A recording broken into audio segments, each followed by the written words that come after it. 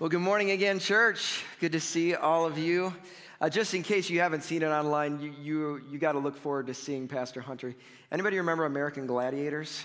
He looks like an American gladiator, like that super ugly 80s hair. It's just great. It's just great. Especially he's got this waft going on. It's just amazing. So anyways, if you don't know me, I'm Greg. My name is Greg. My wife Amber and I are the lead pastors here. We're just so glad that you are here. If this is your first time, welcome. With those online, we are glad that you are a part of things as well. This morning is a little bit of a different Sunday, so just want to warn you ahead of time. A little bit of a different. I'm going to get to speak here for a moment, but at the back end of our message, this is our Kingdom Offering Sunday, and so we're going to be taking a special offering for something we got going on. I'll be able to explain that in just a few minutes, but first, I have the privilege of wrapping up the series that we have been in over the last several weeks that we've called Cash Values, as we have been talking about the idea of money. Now, I will say this again, it's not like I love talking about money, because when I talk about money, I know what everybody out there is thinking. Seriously, Greg, why are you talking about my money? Don't get into there, whatever. Well, I have to talk about money for two reasons. Number one is that money is the root of a lot of issues that we have in our world, right? It's a source of many challenges that we have, and we can get off base on this. But the second, and I say this every time I talk about money, is that other than the kingdom of God, Jesus spoke more about money and stuff than anything else. So if Jesus allocated that much time to talk about it, then we should probably do the same thing and say, okay, God, what do you have to say about this? And so we've been talking about cash values. We've been looking at different values that we see in Scripture and then applying those to how do those relate to our money and to our stuff. And so if you've been around, 2 weeks ago, we kicked it off and we said the number one value is that of trust. And I asked this question, some of you might remember this: does my money demonstrate trust in God? You have to ask yourself, if someone looked at how you related to money, would there be anything about that that would prove that your trust is in God? And so we talked about the idea of the tithe and the idea of giving God our first and trusting Him as our source. Then last week, in week number 2, we said the primary value of stewardship. And I said the big so what last week was this: it's all His, we're just stewards.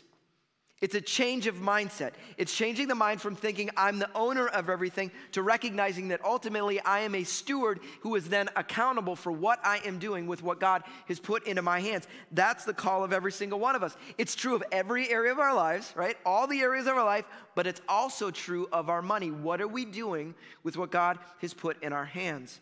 And so this morning, we're going to look at our final value, and I think this is one of those that is still countercultural very often, and it's going to wrestle. And I've got a guest who's actually going to help me in this message this morning. Looking forward to sharing it. If you got your Bible, turn with me to 1 John chapter 2. 1 John chapter 2. I encourage you to bring a Bible with you when you come. Otherwise, you can take out a Bible app or something like that. Follow along with me. If you would you stand with me as we're going to read our primary text? I say this every week. Nothing sacred about standing. It's our tradition to say, God, we value your words more than anything else. 1 John, if you don't know where it's at, go to Revelation, just turn back a couple pages, okay? 1 John chapter 2, beginning of verse 3 says this: we know that we have come to know him if we keep his commands. Whoever says, I know him, but does not do what he commands is a liar, and the truth is not in that person. But if anyone obeys his word, love for God is truly made complete in them. This is how we know we are in him. Whoever claims to live in him must live as Jesus did. Let's pray. God, we thank you for your word. Thank you that it meddles with us and it challenges us. And I pray today that you'd meddle with us a little bit. Challenge us, not just the way we think, but the way we act, the way that we live. We pray that in the name of Jesus. Everybody said, amen. You can be seated. Now, my guess is you all know somebody like this. How many know somebody who says they're frugal, but in reality, they're just straight up cheap? You know somebody like that, right? Like, yeah, sure, you're frugal. No, you're just cheap. That's fine, okay? If I'm going to be totally honest, there are certain areas of my life where sometimes I can act a little cheap, okay? How many out there like Chipotle? Anybody like Chipotle? Okay, I love Chipotle. Chipotle is like my frame. In fact, I bought Chipotle for every, come on it. No, we didn't do that. Just joking. Okay, that was horrible. Whoa, boo, sorry about that. I love Chipotle though. And so I've been going to Chipotle for, 20, 25 years, something like that. And when I go to Chipotle, for the first 10 to 15 years, I did the same thing. I walked up and I ordered my chicken burrito. That's what I did. Every time I ordered my chicken burrito. And there was all these other options, but if you're familiar, the other meat options always cost like 80 cents or $1 more. You know what I'm talking about? And so finally, about 6 years ago, so I was with somebody, and I went to order my chicken burrito, and they said, why in the world are you getting a chicken burrito? I said, well, that's the cheapest option. They're like, yeah, have you ever tried the barbacoa? I said, no, I haven't. I'm too cheap. I said, you should try that. And I spent the extra 80 cents, and my life was transformed, okay? Utterly transformed. Seriously. I mean, my cheapness has caused me to miss out for years, over a decade, of that pitiful chicken, right? It's awful. Okay, now the purpose of the message here is not to talk about Chipotle, but the purpose is to say that I think the value we're going to talk about this morning is a lot like my experience at Chipotle. Is that oftentimes because we don't lean into the value that we're called to, we actually live lives that are less than, and we miss out on something that God wants to do in us and what God wants to do through us. And so that's what we're going to dig into here this morning. And so we're looking at number 3, the value of generosity. The value of generosity. Now, there's something funny about generosity. We love generosity when we see it in somebody else, right? Think about it. Generous people just like make you feel good. They inspire you and they challenge you. They encourage you. It doesn't matter whether it's money, whether it's stuff, whether it's they're just their love, the way they care for people, whether it's their skill, it's their time. But just people who are generous, you're just like, man, they're awesome. I want to be like them. The problem is, although they are that way, oftentimes we struggle to actually live that way, right? We're inspired, but does it really affect the way that we live our lives? So the question we have to ask ourselves, okay, God, how should we live? Like, what should our lives look like? And what I love about the passage that we just read is there's a very, very clear answer written at the very end of this passage in 4 simple words. And what is that? Live as Jesus did. How should you live? Live as Jesus did. That's how you should live. And that's really, remember the What Would Jesus Do bracelets? How many remember those things? Like super 90s thing, whatever? Like, it's a cheesy little thing, but that's really what we're called to as followers of Christ. It's like, what would Jesus do? How would he live? That's what we should walk out. That's what we should live out. That's how we should live our lives. But I do want to say this real quick because I think it's possible, and I see this happen regularly, that people have a very skewed view of who God is, based on their experience. Because maybe you've had something really cruddy happen in your life, just a horrible experience in your life, and what happens? Then you allow that to impact your view of who God is. You think God's forgotten about you. You think he doesn't care about you. You think about these kind of things. But when we approach Scripture teaches us very clearly what God is like. And it says this, you want to know what God is like? Look at Jesus. If you want to understand his character, what he values, what's important, who he is, if you want to know who God is, look at Jesus. It is the clearest representation of who God is. And so that's the first thing you have to understand is like recognize that. Make that connection in your mind always. If I have a weird view of God that's in conflict with who Christ is, then I have missed it somewhere, right? I look to Jesus.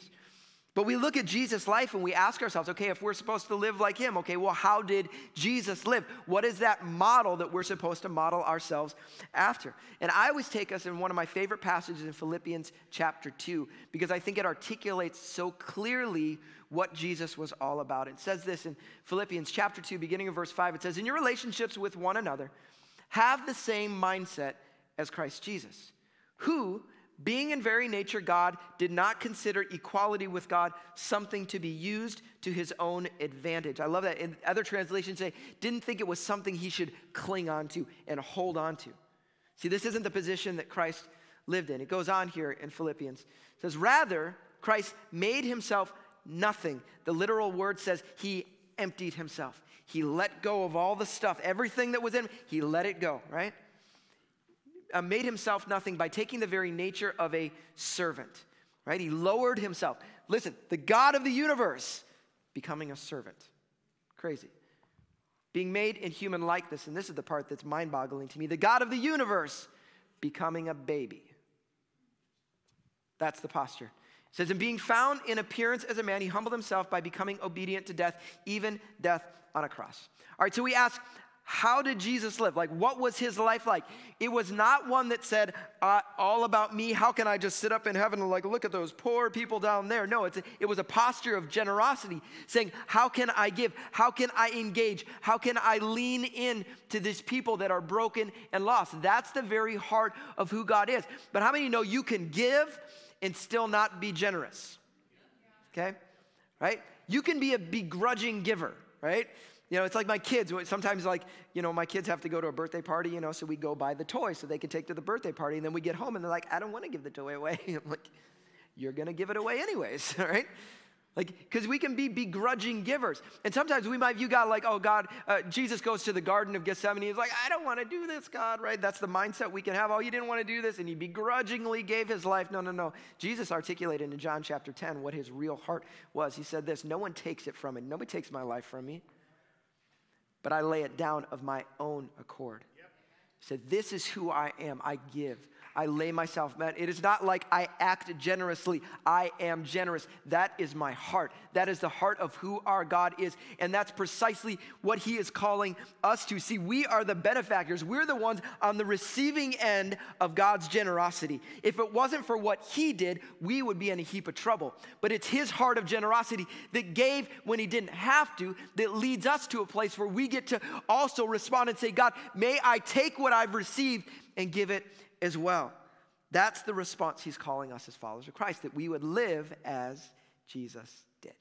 And so I want to get to our big so what, all right? We're going to get there early this morning, kind of hang here for a few minutes. But I always say, so what? What's the point of this thing? You forget everything I talk about this morning. The big so what is this. Generosity means an open-handed lifestyle. Generosity means an open-handed lifestyle. Does it have to do with what I give? Yes. But it is so much more, right? Sometimes it's about putting a little something in the bucket, but it's about so much more than that. It's having a heart that says, I want to be generous. It's this heart posture. It's a decision that we make to choose to say, I want to be like Jesus. I want to live as he lived. In response to everything that I've received that I didn't deserve, my response wants to be one of giving, to say, God, I want to live this way. Not live this way. Not that I'm clinging to my rights and my privileges as Christ did, just as Christ laid himself down. I want to live in the same way. God, with open hands to give. There's a passage in Deuteronomy 15, if you want to turn there with me. Deuteronomy chapter 15, that's on the other side of the Bible if you're looking for it. But Deuteronomy 15, verse 7, there's a section where God is talking to his people. And in the law, he's painting a new picture. And I love it because God comes to the people, the Israelites, and he's trying to explain to them new ways of doing things. Because we think our world's crazy. Like we think our world is selfish and all about themselves. Let's rewind 3,000 years. It was even more crazy. And God is breaking into this world and raising up a people called the Israelites who he's calling to live a different way, that they would totally be a beacon of light in a world that was all selfish. And as a part of that, he tells them and he's challenging them in how they relate to the poor and those who are in need. And this is what he says in Deuteronomy 15, verse 7. It says, if anyone is poor among your fellow Israelites in any of the towns of the land the Lord your God is giving you, do not be hard-hearted or tight-fisted toward them. I love this. Rather, be open-handed and freely lend them whatever they need. Now listen to this. Be careful not to harbor this wicked thought. The seventh year, the year for canceling debts, is near, so that you do not show ill will toward the needy among your fellow Israelites and give them nothing. What in the world is he talking about there? Well, every 7 years, they were supposed to cancel the debts, right? And so let's say it's 6 years and 6 months into this thing, and somebody comes and asks you for, like, I need help. And you're thinking to yourself, I don't want to if I give them money 6 months from now, I'm going to have to cancel that debt. I don't want to do that. See, he's saying, don't act like that. That's how the world acts. He's saying, rather than being tight-fisted and saying, I'm only going to give when I get something back, when I get a benefit out of this, he's saying, no, I want the posture of my people to look different than everybody else. I want the posture of my people to be one that is open-handed, one that is giving, not saying, look, I will only give if you return. No, I'm going to give, and sometimes it's not going to work out. Sometimes I'm actually going to get taken advantage, but my heart posture looks the same as my God, who, guess what? He gave his life for some people who are never going to respond to him. But he did it anyway because that's who he is. The call for us as followers of Christ is, would we be the same type of people? He goes on, he says, give generously to them and do so without a grudging heart. He goes on, he says, therefore I command you to be open-handed toward your fellow Israelites who are poor and needy in your land. See, this is the posture God's calling us to. But if you're like me, it's not always easy to live this way, right? And I don't come up here because like I'm really great at this, and you may not know this, but I'm not perfect at everything I preach on a weekly basis. I know this is a shocker to you guys. Really just letting you know that. I'm not perfect. So rather than me get up here because like, hey, generosity, we should all, because that's an area God's got to grow in me still. Like I need to be transformed. But there's a family here, a couple here who've challenged me over the years and been an inspiration to me. And so I was going to introduce to you Savannah's husband, but I'll introduce Joe Thomas to you. Can you give it up for my friend Joe Thomas as he comes up here?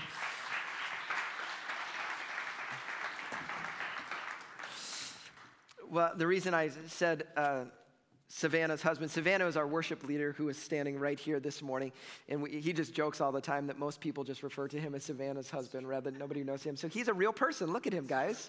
Isn't he awesome? He's a great guy. So lurking in the background. You are lurking, whatever. So why don't you introduce your family a little bit for those who don't know you? This is my family. We just took this a couple weeks ago. So myself and my wife, Savannah, our oldest daughter there, Addie, she's in first grade. She'll be 7 in a couple months. Sloan, our middle daughter, just turned 5, and Kenan will be 2 this week. Stone Cold Killer. He looks so good. He's the best. Well, so whenever I talk with Joe and I like to talk about stuff, and we like to dig into theology and all this kind of stuff. But whenever we get talking about this concept of generosity, Joe lights up and just starts talking and erupting. And it isn't because he's like always been this generous guy and that's just something that he loves. It's because God did something in his heart and in his wife Savannah's heart and in their home several years ago that kind of has just transformed them and changed them. And it's just they pattern their life in a different way after that. And so I just thought rather than me trying to say, hey, we should be generous, it's like, let's all of us like hear from a story of a couple who God's done a work in their heart and say, God, how could you do a similar work in our heart? So I know there was one particular summer that impacted your family and kind of changed your mindset on this thing. So why don't you tell us kind of what took place? This is 2012. We just got married. That May we got married, and so we were both working actually part-time at our local church in another town at the time. So we were making lots and lots of money working part-time at a local church,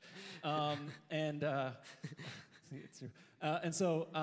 One thing that you just kind of notice about church being like working in a church in the office is like you get calls or people just walk in the doors who need help. They just like when people don't know where to turn, they kind of just go like, maybe a church can help me, whether they go to church or not, or it's their church or not. It's just kind of part of the normal rhythm of working in a church.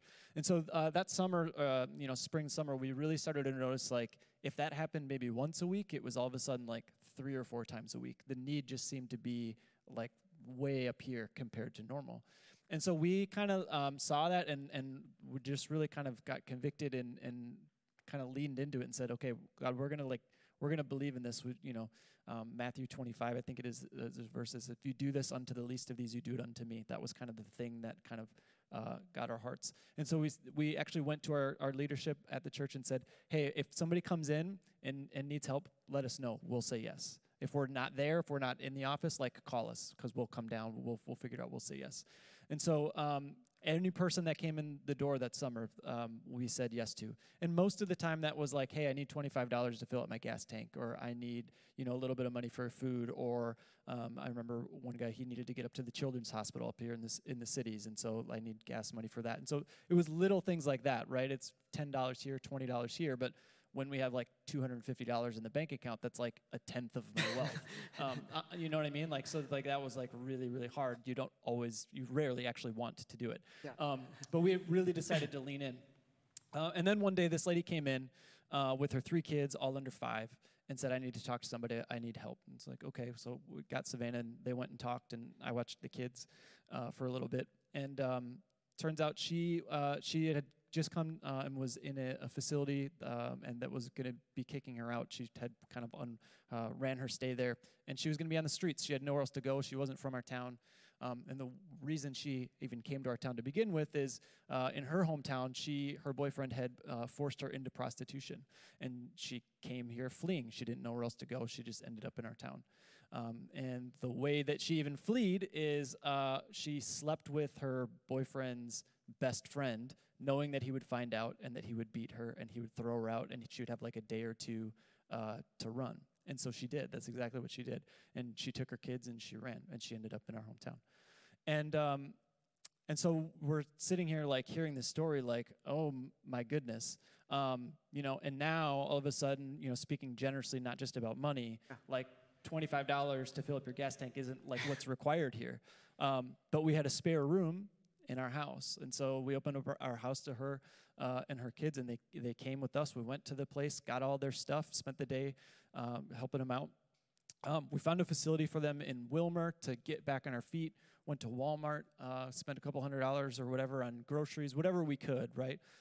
Diapers and all that kind of stuff, and bus ticket for her and her kids to Wilmer, and kind of got her off on her way so that they could try and like reestablish some actual semblance of life.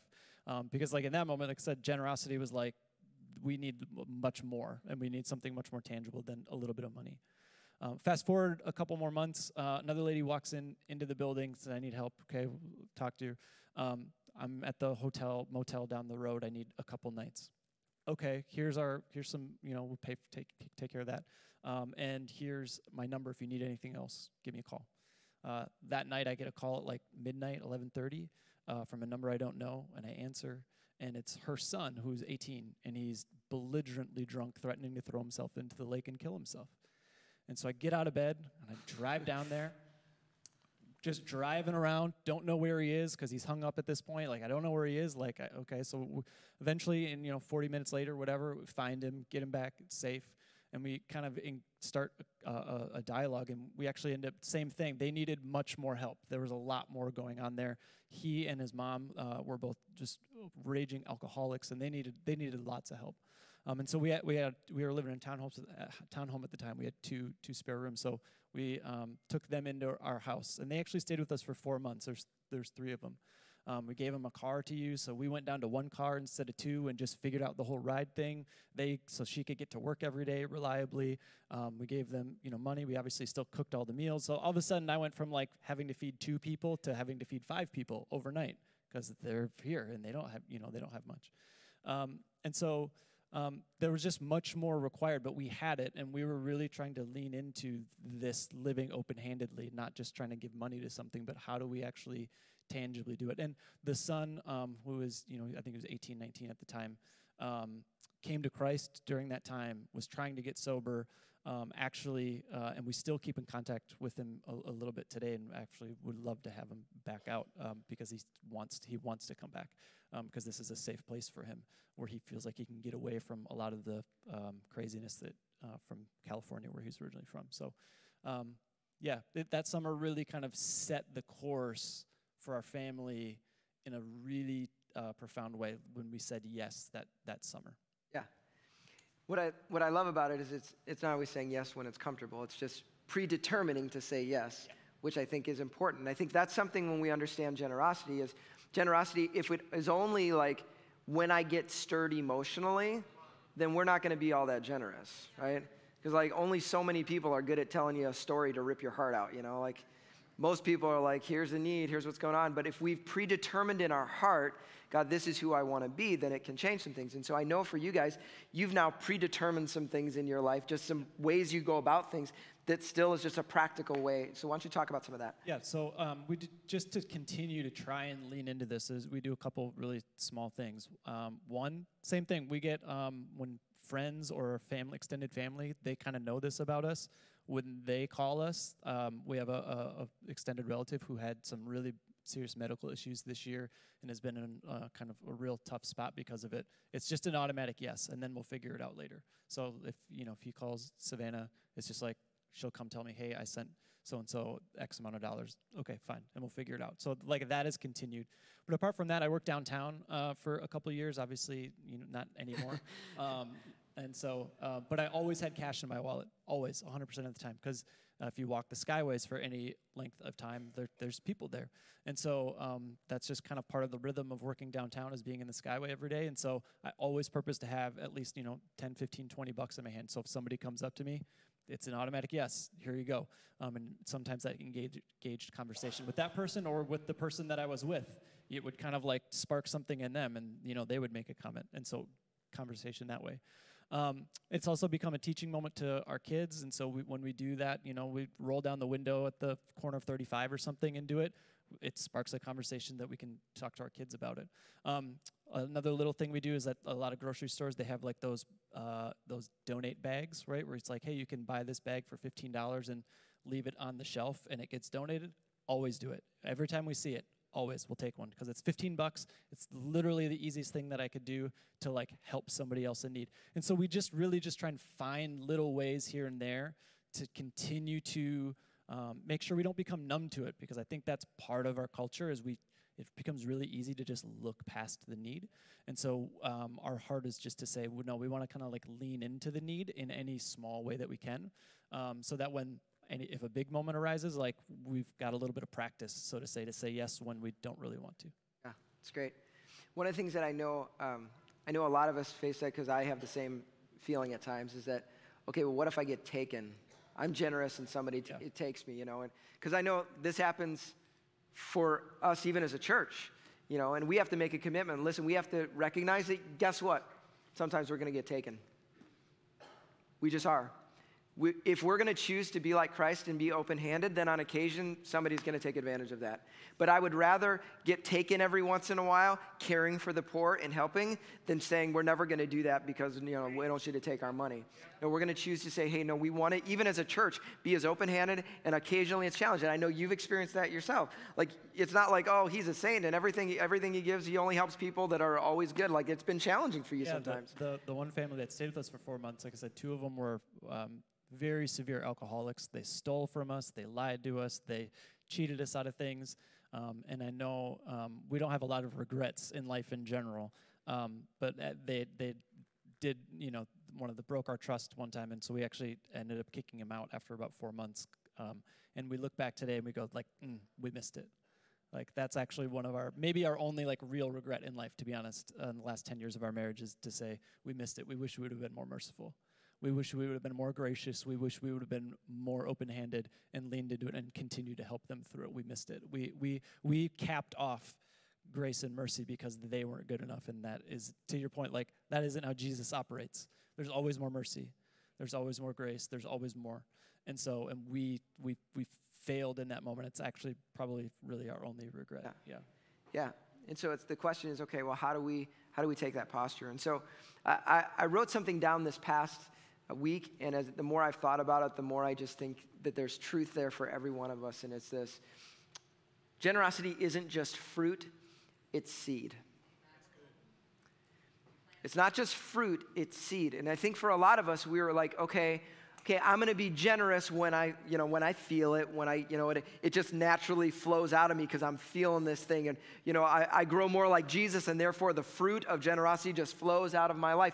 That's the case. That is right. Like if we're becoming more like Christ, then sure, generosity, we should have more of his character in us. But it isn't just fruit. I believe that generosity is seed. It's a step that we take when we don't feel like it, honestly, when we don't want to, right? Because very rarely do you want to be generous. Do you want to give away? No, we're in a place that very much we're groomed to like, no, I want what's good for me. I would rather buy myself a car than buy someone else a car. Like maybe I'm the only selfish person in the room. But the call for us, though, is to say, okay, even when I don't feel like it, could I begin to plant seeds of generosity? Because here's what I know. When we take the step to give when we don't want to, what happens is it starts to produce something in us. It begins to change us. And I know this. I said this at the beginning of the series. When it comes to money, the reason God calls us to some of these things is not because he wants something from us. You hear me say he wants something for us, because a lot of us are living our lives this way. We're bound up. We're selfish, we're concerned, we've got all of these issues, and we are just tied up in chains. And God is saying, you need to begin to set yourself free by taking the steps to not allow these things to be the thing that holds you. But instead, would you begin to put yourself in a place where you are giving, not because you're trying to be a good person, but because you are simply trying to reflect the character that we see in our God? Would we be those kind of followers of Christ? And when we begin to sow seed, just like all things, it's just like, the first time you start trying to eat healthy, it's like, this tastes gross. But if you keep eating healthy, what happens? You suddenly see the benefits result in your life.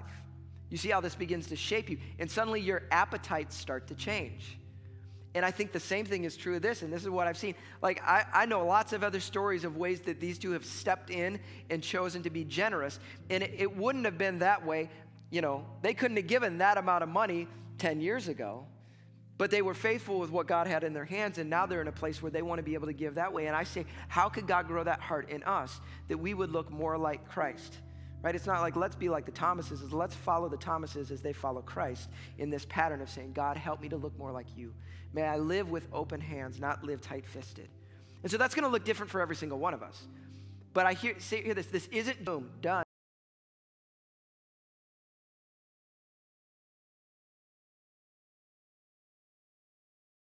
Out of here. Like, what if it's like, hey, this person needs a room. Am I willing to inconvenience myself enough to give up a room at my house and help someone who needs it? This person takes a lot of my emotional energy, and I don't really want to have coffee with them again.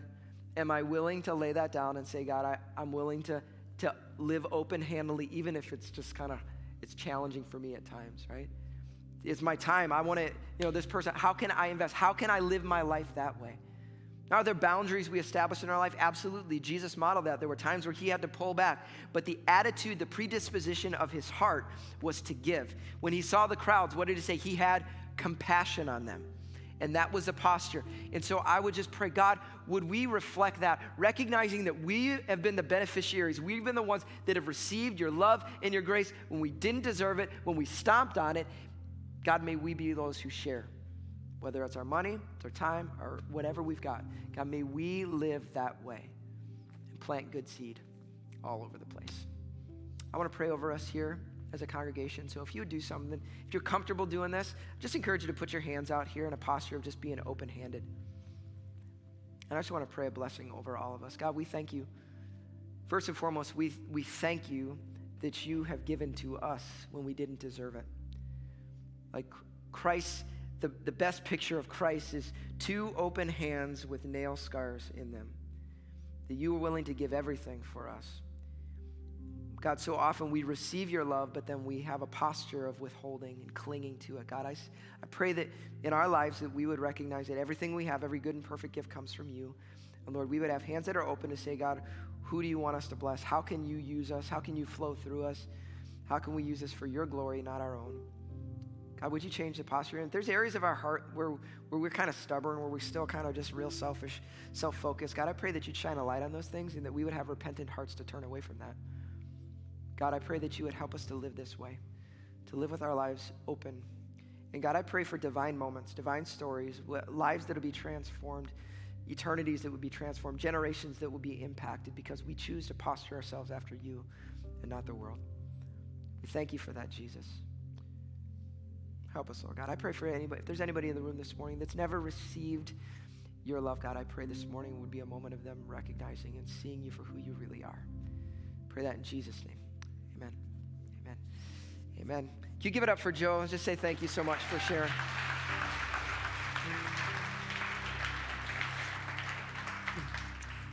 Well, as I said, today's a little bit of a different day, and today we have the opportunity to actually put some action to the principle that we talked about today, as it's our Kingdom Offering Sunday. And now to help you understand, for some of you, you're newer to the church, and you're not really aware of kind of what does this look like for our congregation, I'll kind of explain the way our finances work at this church. We have our normal tithes and offerings, and that's what many of you participate in and give toward on a regular basis, and we challenge our church, as we said 2 weeks ago, we challenge them toward the tithe. And with those monies, we take the first 10%, because we as a congregation tithe as well. The first 10% we allocate to our monthly mission support. So we're supporting 55 now missionaries and missions organizations around the world on a monthly basis so that they can take the hope of Christ all around the world.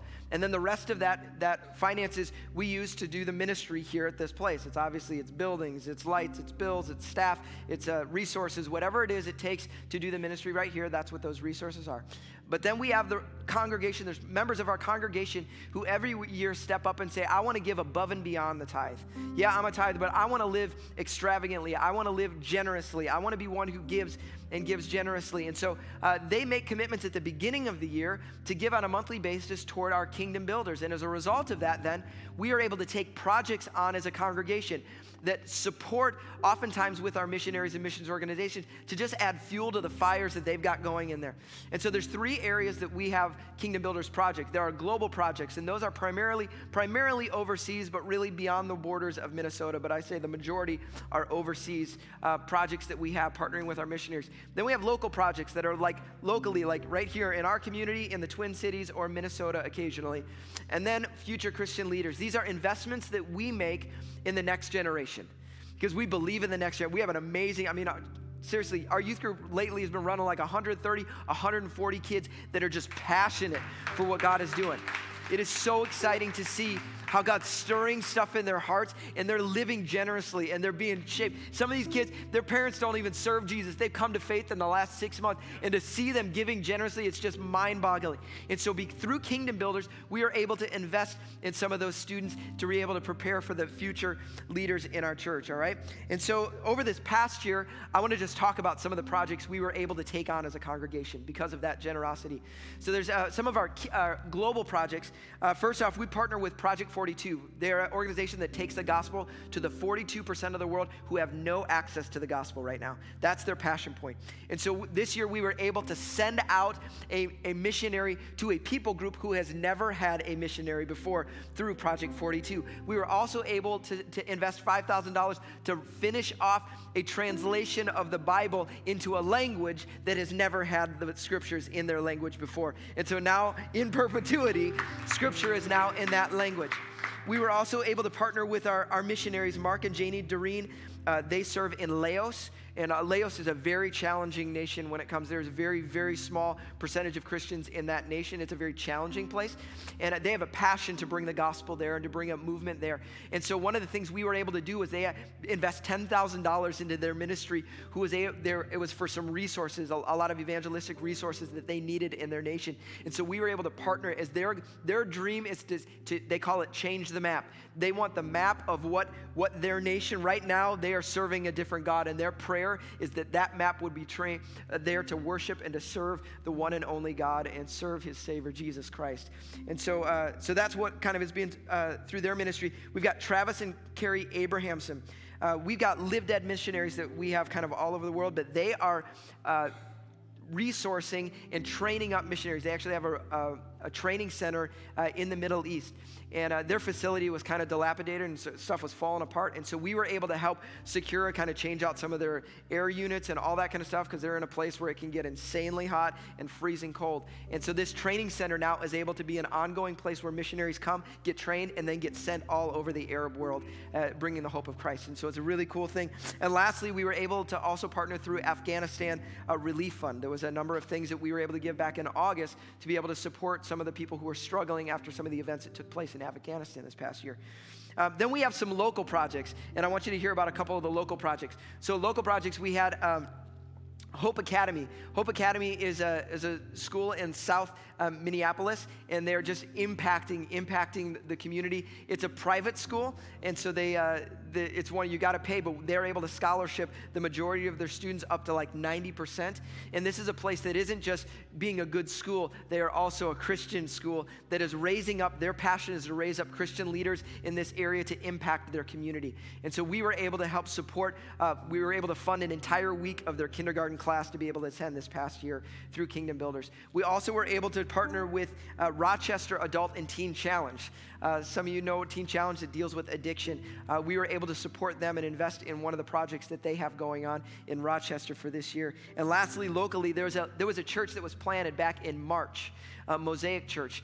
It was a church that we believe in, and their leadership is getting planted right here in Burnsville.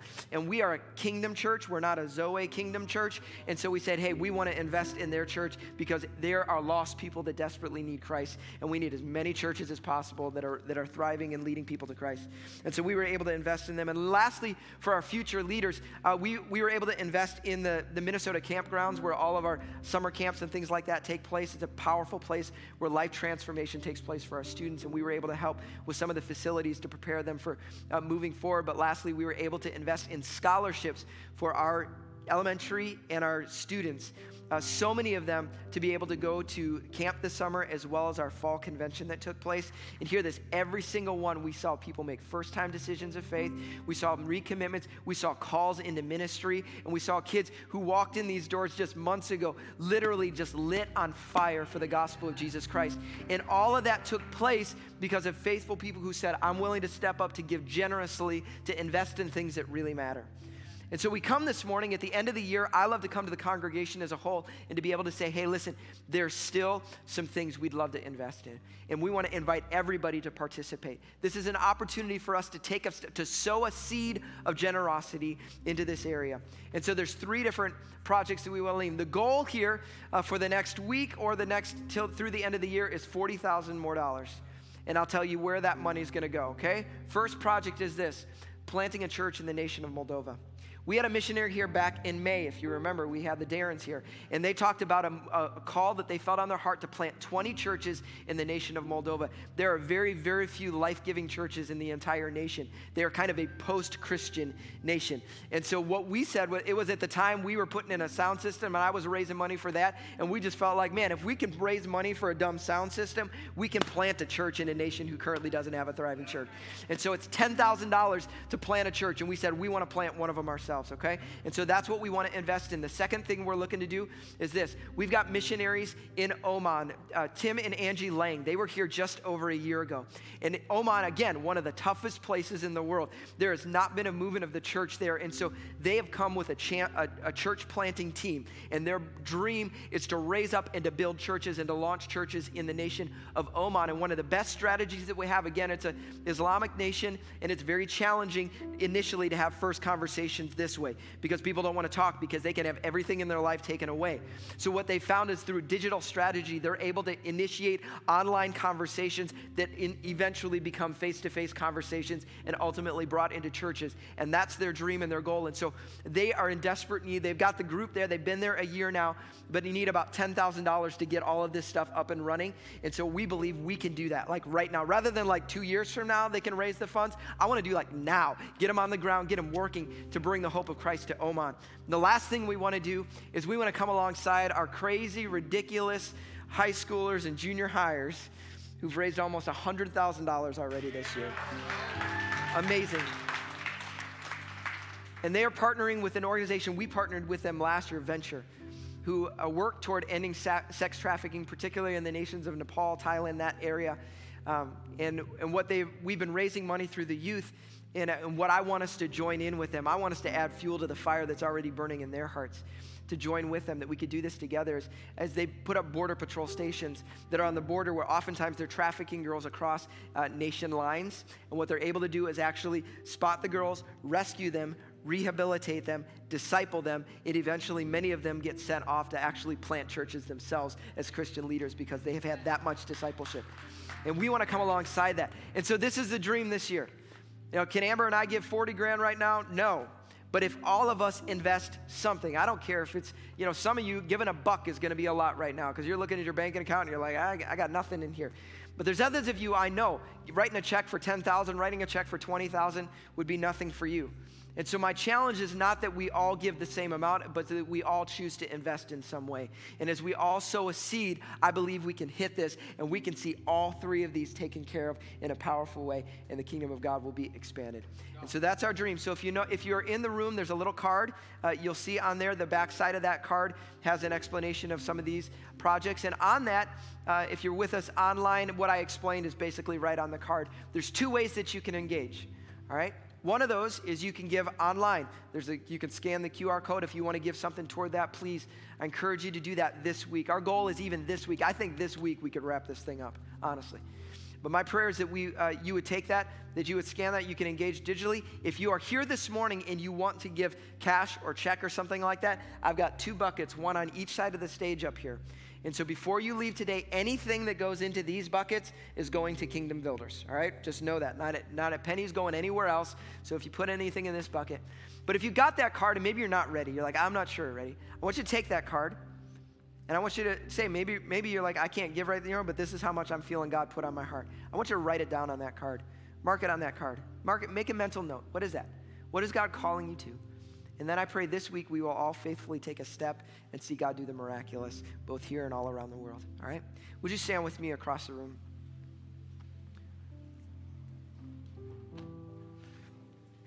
Father, we thank you.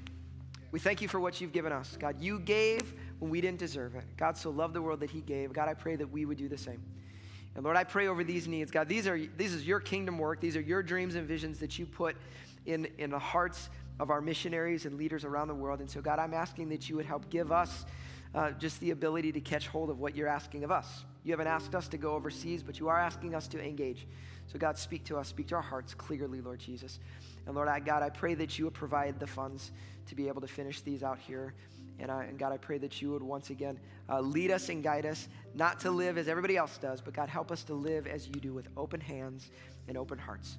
We pray that in the name of Jesus. Everybody said, amen, amen. I'm encourage you just to take that step yourself this week to be able to give. At this time, I'm going to invite our prayer workers forward. I know there's people who walk in the door. I know it on a regular basis. You walk in the door and you got a lot of garbage going on in your life and you need somebody to pray with you. Please do not go that way. I pray that you would come this way. Allow one of our prayer team workers to work with you, to pray with you, to pray over you, to be a blessing for you in your life. Otherwise, have a great Thanksgiving. Enjoy the day. We'll see you back next Sunday. Love you guys.